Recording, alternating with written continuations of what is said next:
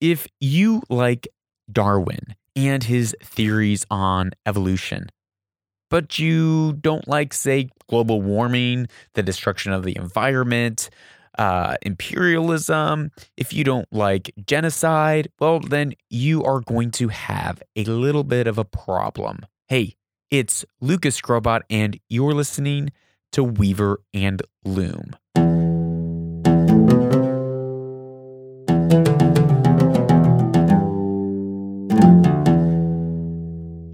Welcome back to Weaver and Loom. I hope you have enjoyed the last 3 episodes this week with Abdullah Ma'awali on Own the Future, where we had some pretty deep conversations across these last 3 episodes, where he really drilled into me asking some pretty tough questions. So if you haven't heard those 3 episodes, pause right now, go back and listen to those 3 episodes, and then come back to this episode, because today, the story that we're telling today and what we're talking about today actually comes from an incident that happened in episode 110, the second of 3 episodes that we just did with Abdullah.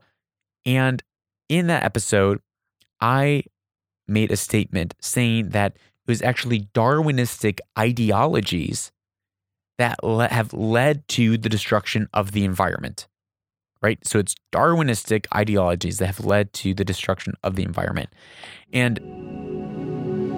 that's where it goes back to the sacred space, right? What is that? The sacred space is what, I talked about on the gates, defend your gates, build your walls, defend your gates. And part of what happened in the gates of a city was the sacred space, which speaks to what do you believe the origin of all this comes from? Where does it all come from? Where did it all start? How did we end up here? Was it some evolutionary, Darwin process, which, by the way, has led to the destruction of the environment? Darwinism has led to the destruction of the environment, or wait. Yeah, you need to clarify on that. So the environment is been destroyed because we've adopted Darwinistic thoughts, which is the survival of the fittest, right? So then all of a sudden we have humans that are believing it's not our responsibility to take care of the world because it's all chaos anyways. There is no purpose. It's just nature duking itself out. And because of that, it has led to corporations and people and governments and people doing what can get them ahead fastest rather than being held to a higher standard. But that's a huge leap, man. We didn't have time to go into it in the interview. So on the back end, I've been thinking about this the last couple of days, and I wanted to send a quick podcast on this, scraping the surface just a little bit. But before we do that, I want to share something. Remember how in the previous episodes, we have referred to Lao Tzu, who was an ancient Chinese philosopher. And he said, be careful about your thoughts. Guard your thoughts. Watch your thoughts, because your thoughts become your actions. And be careful with your actions, because your actions become your habits. And be careful and watch your habits, because your habits become your character. And watch your character, because your character becomes your destiny. That's right. Our thoughts become our actions, which turn into our habits, which become our character, which then turns into our destiny. Thoughts, little tiny thoughts that seem inconsequential, that seem like they're not going to really make a big difference in our life or the world around us. But in reality, they have massive ramification. Our thoughts always have massive ramifications. And this story about Charles Darwin and social Darwinism is the very epitome of that fact, right? Darwin was thinking one day, he was like, oh, what if, we just evolved somehow out of little amoebas in the ocean, and then one day, into apes, and then somehow into Neanderthals, and, this idea of macroevolution. And by and large, there's overwhelming evidence that macroevolution just isn't true. It's just not possible mathematically. Statistically, it is impossible, even with spreading it out over billions and trillions of years.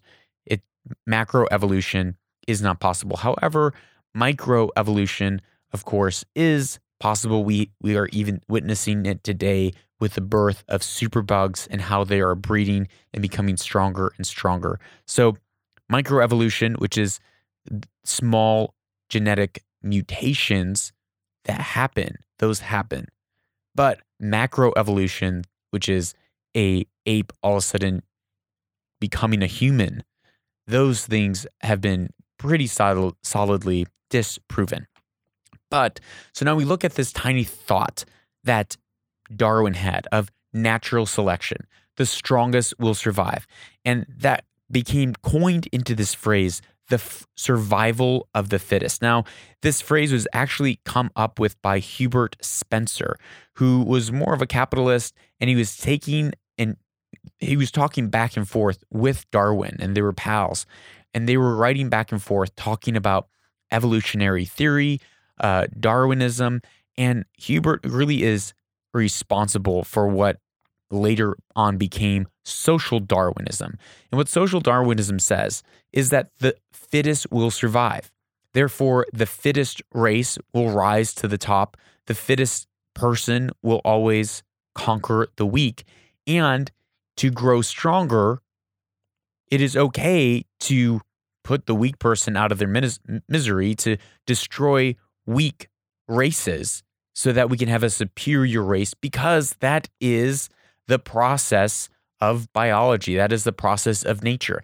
Now, there is some debate on this. I see how the train of thought is logical and how Darwin's ideas of natural selection and evolution and the survival of the fittest, how that led to Herbert Spencer coming up with these mutated ideas. He was reading Darwin's writing, and he came up with these ideas, which then turned into the very backing, the ideology that drove Nazi Germany. It turned into the ideology that drove imperialism and colonialism. It became into the very ideology that drove eugenics and finding this pure race. It became the ideology that said, well, we are the superior race, and if we have to destroy a little bit of the environment here or pollute a little bit here, that's okay. Nature will work itself out, and we will rise to the top as the strongest race. Social Darwinism. Those thoughts of unrestrained, negligent capitalism, capitalism that is not responsible, that's not socially responsible, that's not taking in consideration the worth and value of a human being or the worth and the value of the environment. Rather, they're just ravaging everything for their own strength and their own gain of their party, of their country, or of their race. So we can see this progression, how this thought, this tiny thought of evolution, this tiny thought of the fittest will survive, and that nature, and that we have evolved through overcoming weaker races, weaker mutations of apes. And this idea that there's no real value to human life, because with that, it comes, well, this other person, they are just a lesser human. They're just lesser than me and my race. So it's okay if I oppress them, because if they're being oppressed, it means that they're weaker, and that is just how nature happens. And now we can see how that simple thought of natural selection, that simple thought of the survival of the fittest, led to extremely destructive ideologies that are still playing out in the world today. we have to watch our thoughts. And so my encouragement to you today is, are you watching your thoughts? I have to watch my thoughts. My thoughts can skew one of two, probably everyone's thoughts can skew one of two ways. One way is that my thought can skew is negative. I can beat myself up. I can think that I'm failing, or in areas that I am failing, that I am struggling. I have a lot of negative self-talk, and I have to watch that negative self-talk, and I have to take those thoughts captive, because otherwise it will become that self-fulfilling prophecy. I'll just go lower and lower, and those negative thoughts will become negative actions. Yeah, you're right, Lucas. You fail at everything you do. Yep, you're not successful. That then becomes habits, which then is going to become my destiny. But on the other side of it, I can't be cocky either. I can't just be pride-filled. I cannot just have only positive thoughts where I just like, you're the best. You're great at everything you do. Everything that you touch turns to gold. Because that then tends to pride, it tends to arrogance, and it tends to blind spots, which would also lead me into a path of destruction, into a path of crashing and burning, because I have these blind spots in me because I have nurtured a spirit of arrogance instead. And so what I do on a daily basis, I try to come to the center of truth. And that is what I search. That's what I seek out. It's like, okay, well, what is the truth? What is the truth of how I'm performing? What is the truth of how I'm doing? Where am I doing well? And where do I have room for improvement? And how can I then improve? What do I need to put around me so that I can improve? It's that 360 awareness and feedback, which is important. And that is where truth is paramount. The truth will set you free. So my closing thing for you today is go out and find truth.